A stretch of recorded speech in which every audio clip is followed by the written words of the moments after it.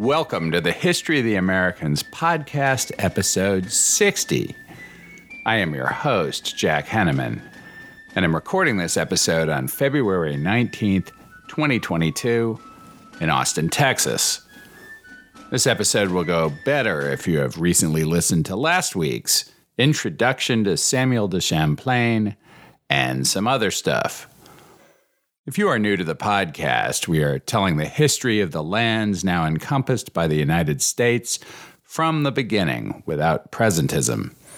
The best way to support what we are doing here is to tell your friends, either the old-fashioned way or on your social propaganda website of choice, or to write a nice review on Apple or Spotify or wherever you listen to podcasts. But especially just tell your friends. That means the most by a long shot, especially if your friends have thousands of followers on Twitter or a massive blog. Glenn Reynolds, proprietor of Instapundit.com, has generously sent thousands of his readers to this podcast a couple of times, including on February 11th, for which I am grateful and humbled. Samuel de Champlain is more often thought of as a Canadian founding father than an American one, and that makes sense. Most of his work was along the St. Lawrence River, and most of that lies entirely within Canada. Champlain and his legacy fall within the arbitrary mandate of this podcast, however, for two reasons. The first is that in 1604, Champlain attempted his first colony in today's United States, just 1,700 feet inside Maine's border with New Brunswick. And that year, he would explore the coast of New England at least as far south as Cape Cod. Then, Champlain and a handful of French soldiers and allies from the Algonquin tribes along the St. Lawrence and the surrounding territory twice invaded New York and fought two remarkable battles, one in the area of Fort Ticonderoga in the summer of 1609, just as John Smith was learning that the Virginia Company had demoted him, and the other in the summer of 1615 at the site of today's Syracuse, New York. The second reason is that Champlain was the enabler of New France and tirelessly sustained the French colonies in eastern Canada, both by his leadership on the spot and his advocacy within the movers and shakers of France. The substantial presence of the French on the northern border of today's United States would eventually challenge the English, who would ultimately expel thousands of Francophone people from Acadia in the maritime provinces, some of whom would end up in Louisiana. Arguably, all those LSU fans who spell go as in go Tigers, Geaux, do so because of Champlain. Go Tigers! Such are the ripples of history. Before I jump in, I want to recommend another podcast, the Other States of America History Podcast by Eric Yanis. His podcast has been looking at many of the same moments in the history of the Americans that this one does. And right now, he is several episodes deep on Champlain. I've learned a lot from them. We both read David Hackett Fisher's biography, which I quoted at length last time and will again, so I am sure he and I will overlap a bit. But if you like the topics we have covered here, you might check out his podcast as well.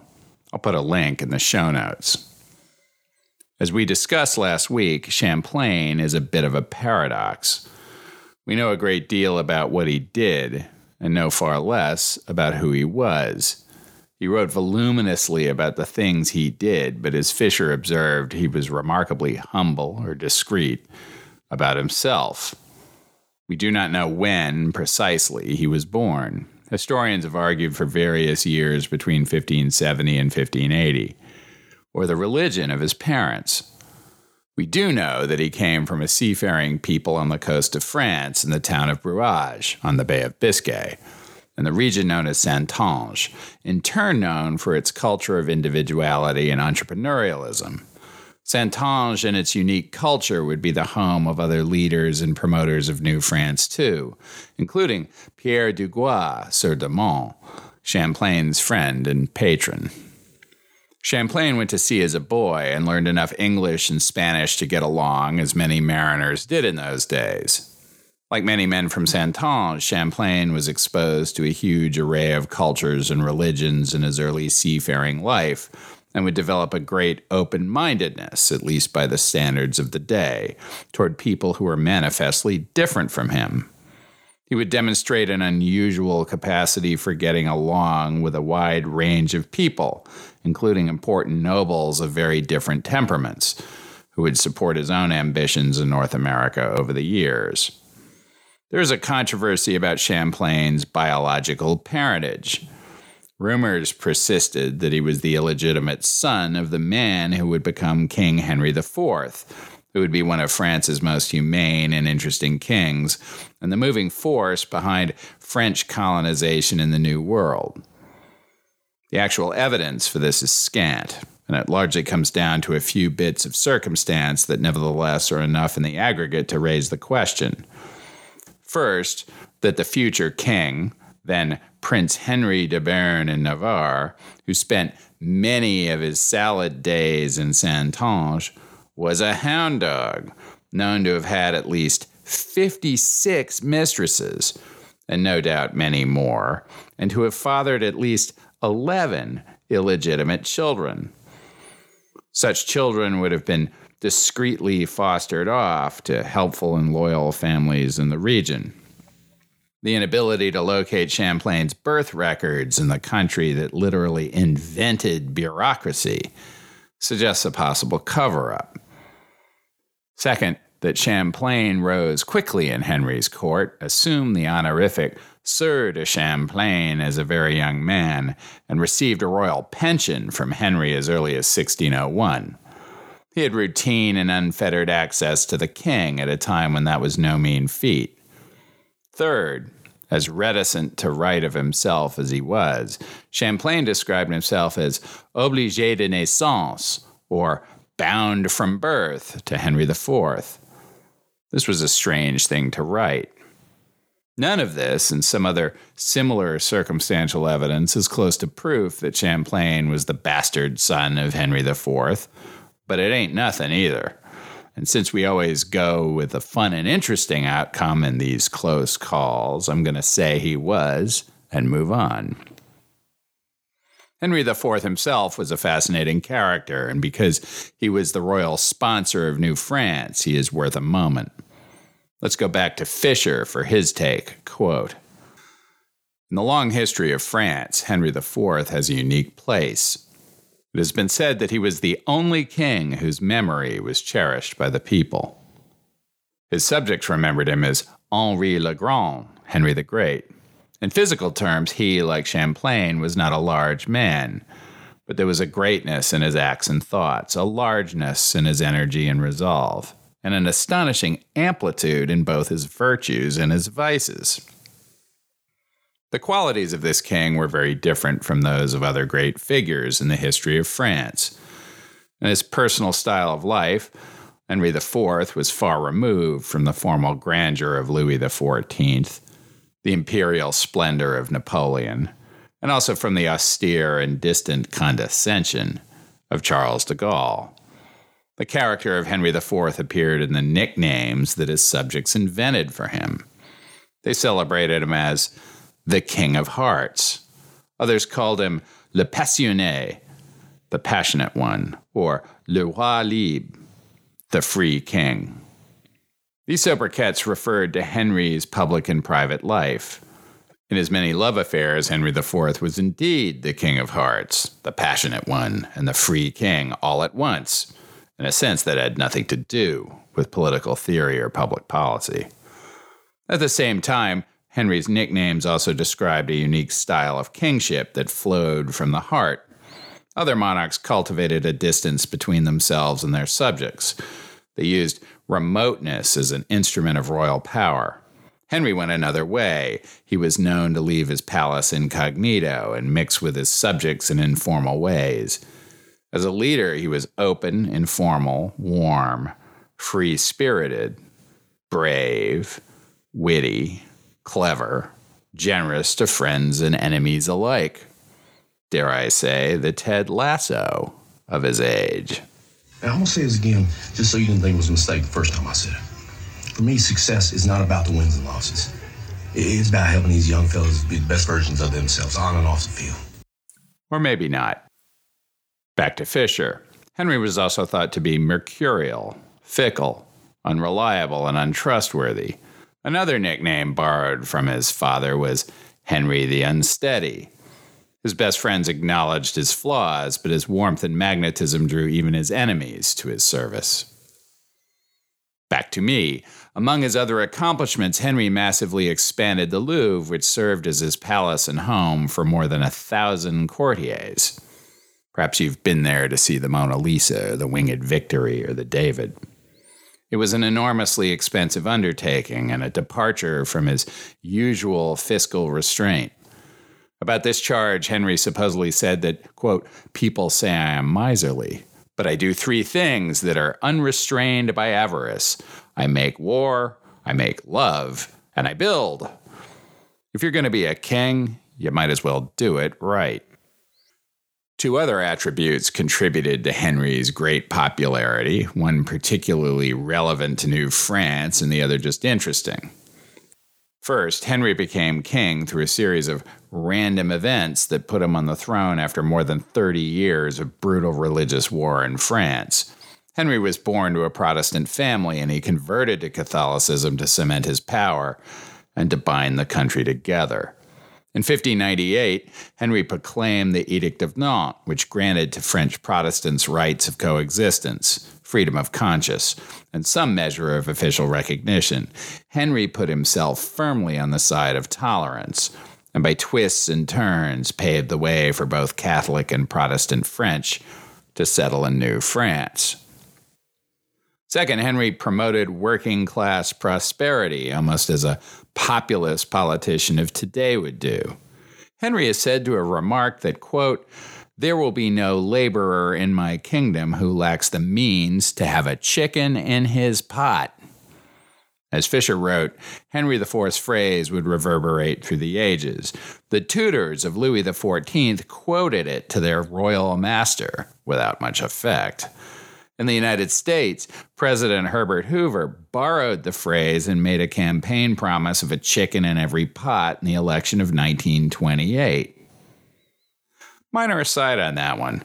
It turns out it's difficult to find historical confirmation that Hoover himself actually promised a chicken in every pot in a speech or anything he wrote, notwithstanding the almost universal view that he did. I dug around on this a bit. The source seems to be a Republican campaign flyer from 1928, presumably amplified by some journalist or historian. But don't let that distract us from the key point, which is that Henry IV, King of France, gave us a chicken in every pot. Henry set the terms for French settlement in North America. In May of 1598, he orchestrated the Peace of Vervins, the settlement of more than 30 years of religious war in France. Protestants and Catholics within France came to terms of a sort, and the major European powers who'd been fighting wars by proxy within France agreed to withdraw their troops from French soil. In Fisher's words, Henry's vision was of a country bound together by a tolerance of diversity and mutual respect for its differences. Many came to share that vision in 1598. Henry used the peace he had established at home to put the Spanish on notice that he would not respect the traditional papal decrees defining areas of permitted settlement.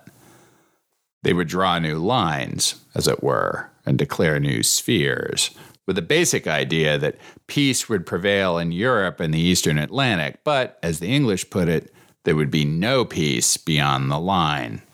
At some risk of overstating it, the English, French, and Dutch took the point of view after 1598, and to some degree before then, that competition and even shooting over there did not mean there would be war over here. Henry, for his part, made it clear to the Spanish in particular as well as other European rulers, that he meant to exercise sovereignty in areas of North America that France had claimed following the voyages of Jacques Cartier and others in the 1530s and 1540s. Henry set the southern boundary of French lands at the 40th parallel, roughly Philadelphia, and claimed all the lands to the north. Here's Fisher's account of Henry's interest, quote, Henry had long been interested in many parts of France and often thought of himself as following Francois I, who had sponsored the voyages of Cartier and other French explorers. As early as the 1570s, before he came to the throne, Henry had supported French colonization in parts of South America. In August 1588, he corresponded with Sir Francis Drake, his, quote, most affectionate and best friend, about opportunities in the New World. Boom. And it should be said, long-standing and attentive listeners will remember that Francois I had sponsored Verrazano in 1524, even before Cartier's voyages, and had done so in violation of the papal decrees conferring the rights of exploration exclusively to Spain and Portugal. You may recall that Francois I had famously snarked, "The sun shines for me as it does for others. I would very much like to see the clause of Adam's will, by which I should be denied my share of the world." Against this backdrop, in 1598, Champlain, who was at least Henry's protege, even if he wasn't his son, made his way by convoluted means to the Spanish New World. In short, the Peace of Vervins required the withdrawal of the Spanish troops from France. There was a shortage of ships to carry them, but Champlain's rich uncle, Guillaume Hélène, owned one and cut a deal to lease it to the Spanish to take their soldiers home. Guillaume Hélène was a fascinating character in his own right, with a fortune built on mysterious means at sea, no doubt privateering, or worse. He was famous in his time and known to the seafaring men of France as Le Capitaine Provençal, and so he will be to us. Captain Provençal loved his nephew Samuel, so he took him along on the troop ferrying project to Cadiz. Champlain and his uncle and their ship, the St. Julien, arrived in Cadiz Bay on September 14th, 1598. Champlain spent the next few months in the area, eventually reaching Seville. His observations were keen, and he recorded everything he saw in his journal, including detailed notes on fortifications. Champlain's drawings showed the locations of city walls and defensive towers, the placement of gates, and the height of battlements. He even drew bird's-eye view sketches, which suggested that he had learned specifically about intelligence gathering, perhaps at the direction of somebody in Henry's circle. None of this was low risk. The Spanish were good at finding spies and dealt with them severely. Fortune, however, again favored him. Champlain avoided suspicion, and then in early 1599, Captain Provençal cut a deal to lease the St. Julien for the defense of the soon-to-depart Spanish treasure fleet. He himself would not go along, but sought and obtained permission from the flota's commander for Champlain to sail with his ship, presumably to keep an eye on it. Champlain would sail with notional permission into the Spanish West Indies and New Spain, where the penalty for spying was death.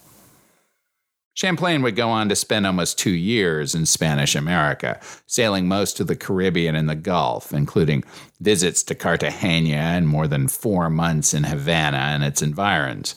He would also reach Mexico City and spend the better part of a year exploring as far as the Spanish would allow him. We shall skip over most of that experience, except to note that Champlain developed strong opinions about Spanish rule in the Americas, including especially their treatment of Indians and African slaves. These would inform his practices as leader of New France. Champlain eventually returned to Spain in August 1600 and called on his uncle, who had become quite sick and was in decline. Captain Provençal asked Champlain to take over the management of his far-flung assets, and for the next 9 months he would do exactly that, transacting his uncle's considerable business and learning how to manage complex enterprises. Guillaume Hélène would die in early July 1601, having written a will that conveyed all his assets to his nephew. We do not know how large the fortune was because no accounting has been found, but we do know that it was drawn under a Spanish law that applied only to estates that exceeded the average income of a laborer in Spain by at least 500 times. At some point in his late 20s, Champlain had become a very rich man. Having settled his father's affairs, by the fall of 1601, Champlain was back in Paris and immediately received by the king at the Louvre. He presented Henry with a book-length discourse on his time in the Spanish New World, including with his now customary maps and detailed observations. Henry put him on a retainer, swore Champlain to the royal service, and ordered him to join a group of intellectuals headquartered in the palace who were tasked with developing France's project in the Americas.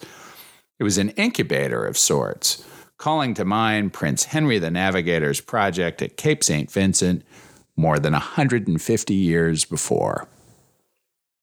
Over the next 2 years, Champlain developed relationships with the French network of intellectuals, investors, and merchants interested in building on Jacques Cartier's legacy in New France, which in 1603 existed almost entirely on maps and as a destination for individual traders and fishermen. In the interest of moving matters along, I'll spare you the various ins and outs and what have yous. But in 1602, Henry appointed a pair of royal commissioners to lead New France. One of them, Aymar de Chaste, was in Fisher's words a leader with a large spirit who won the respect and affection of all who knew him. Champlain, who was a peerless networker, in turn won Chaste's affection, and the two of them put together a plan for New France with a great vision. Per Fisher, quote, Champlain was Chaste's junior partner, but with the ear of the king and a strong support. Henry IV was the royal patron who contributed his own broad vision, energy, and resolve.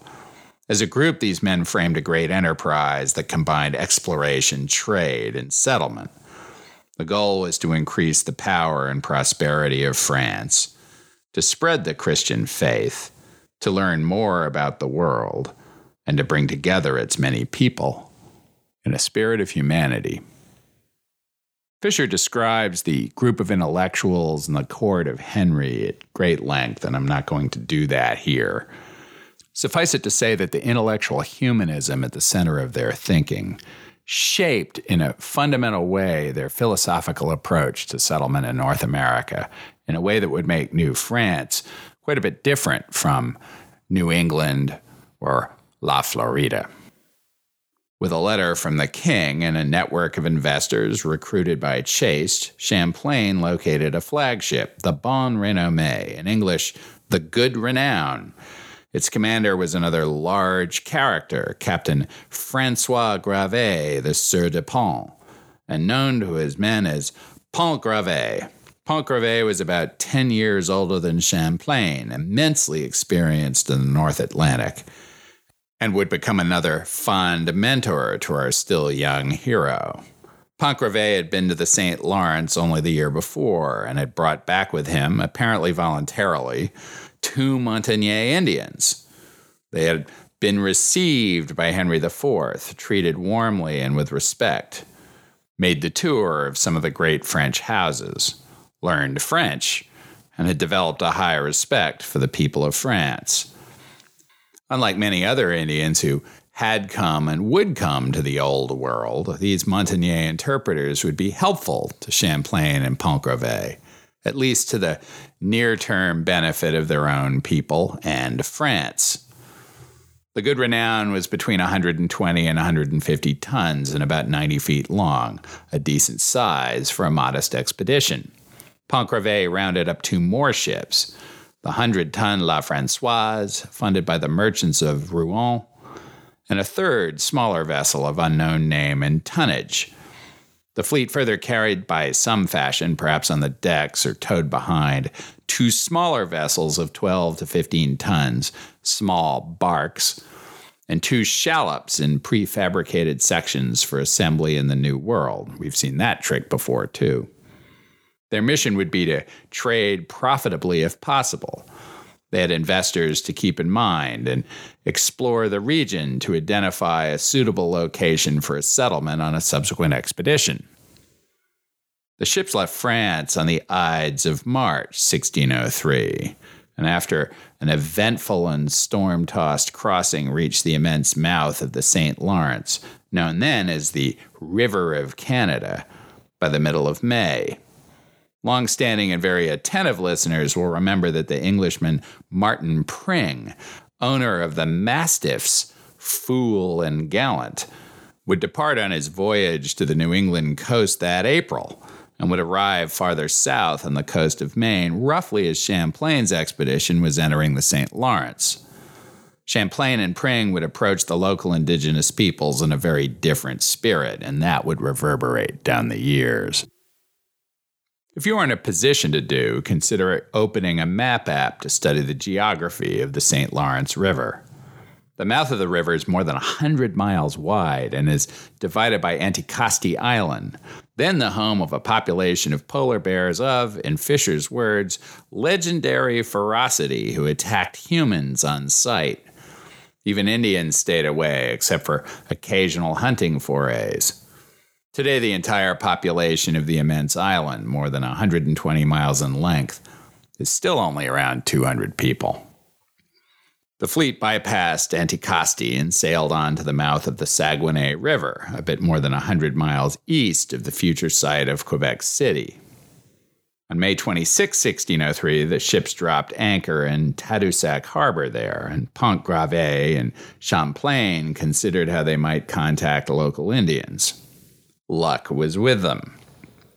The next day they learned of a huge assembly of Algonquins from numerous tribes who had gathered along the banks of the river just upstream for a late spring celebration of a great victory over their enemies, the Iroquois. Now let's go to Fisher's account, which cannot be improved upon. Quote, Champlain and Pontgravé acted quickly.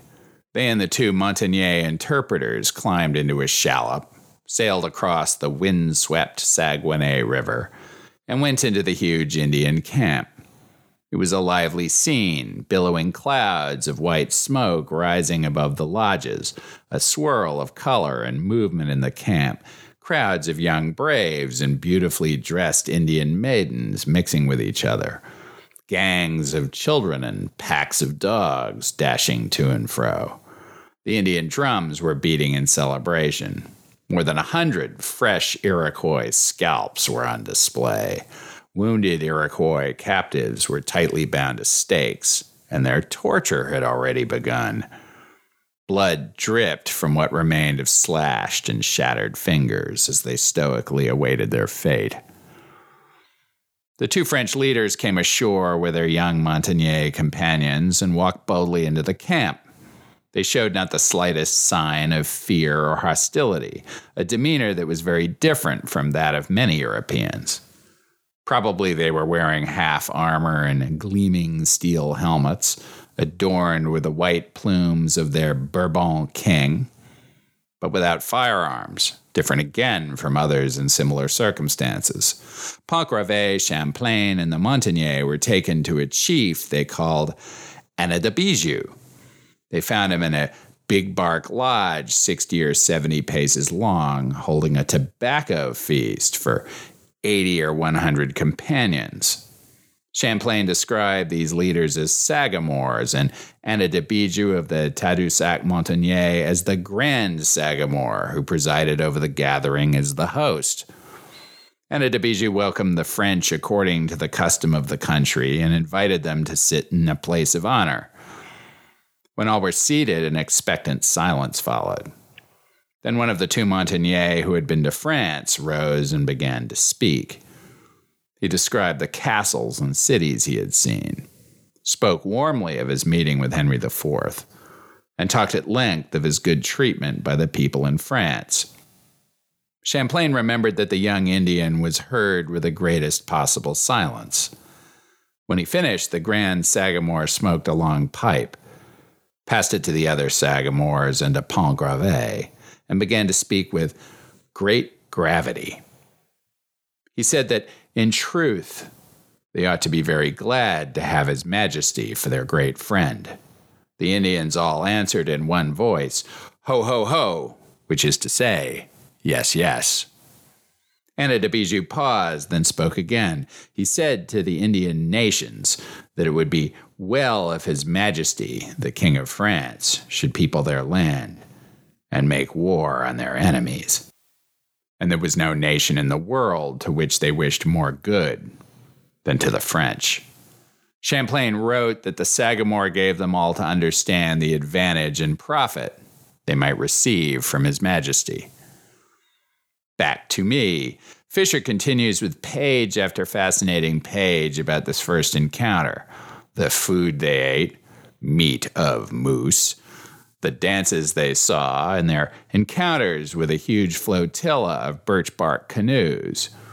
The important part is that this moment marked the beginning of his long relationship, both personal and as a representative of France, with the Montagnais Indians, who are known today as the Innu. Because of the expansive spirit of Champlain and Pont Gravé, and for that matter, Anna de Bijou, so began a trusting international relationship that would be virtually unique in the annals of European colonization in America. Champlain and Pont Gravé spent the next few weeks exploring the area. Champlain mapped the mouth of the Saguenay River and proposed to explore upstream.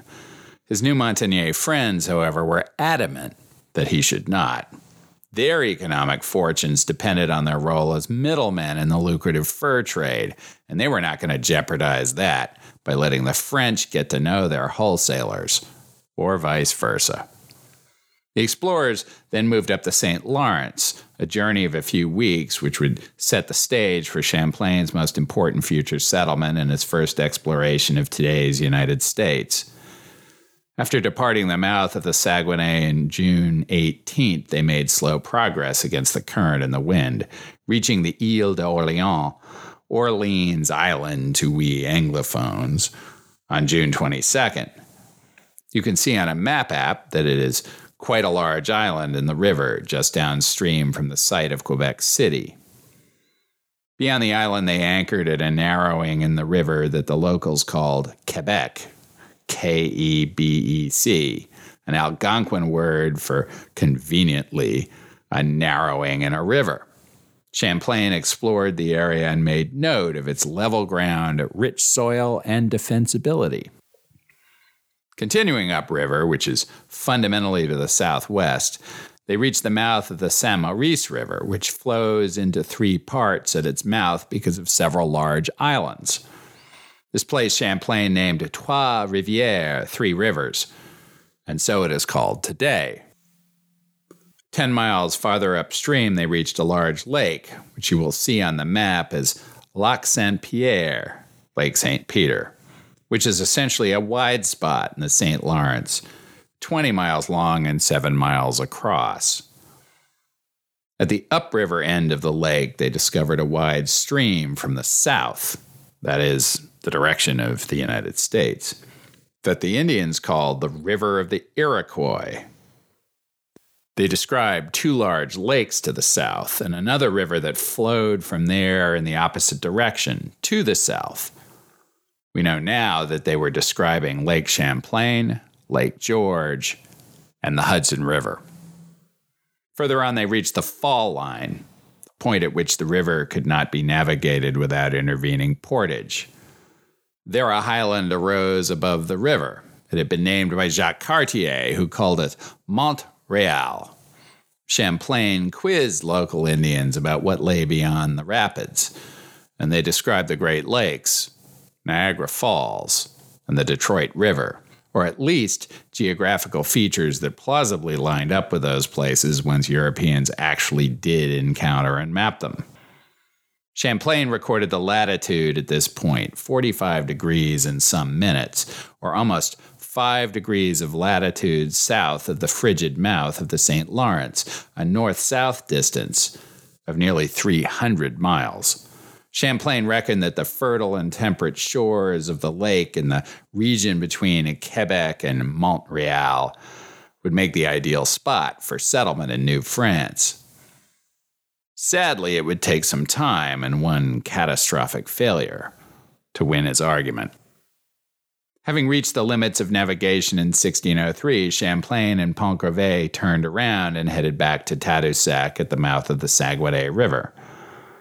There they were met by their flagship Good Renown. They sailed downriver, pausing for the better part of a month to explore the Atlantic side of the Gaspé Peninsula, and then headed home to France. The trip had been a huge success, both as a voyage of exploration and intelligence gathering, and as a trading mission. They came back to France with a big load of furs purchased from the Montagnais and generated returns in excess of 30% for their investors. This is a great place to stop for now. Next week, we will take up Champlain's first incursions into the United States. Thank you again for listening to the History of the Americans podcast. Your emails have been very encouraging. Please keep them coming. You can reach me with questions, corrections, eruptions of indignation, or pats on the back on the contact page for the website, thehistoryoftheamericans.com, or by email at thehistoryoftheamericans@gmail.com. Until next time, when I will be recording an episode in New Orleans unless I get too caught up in Mardi Gras fun.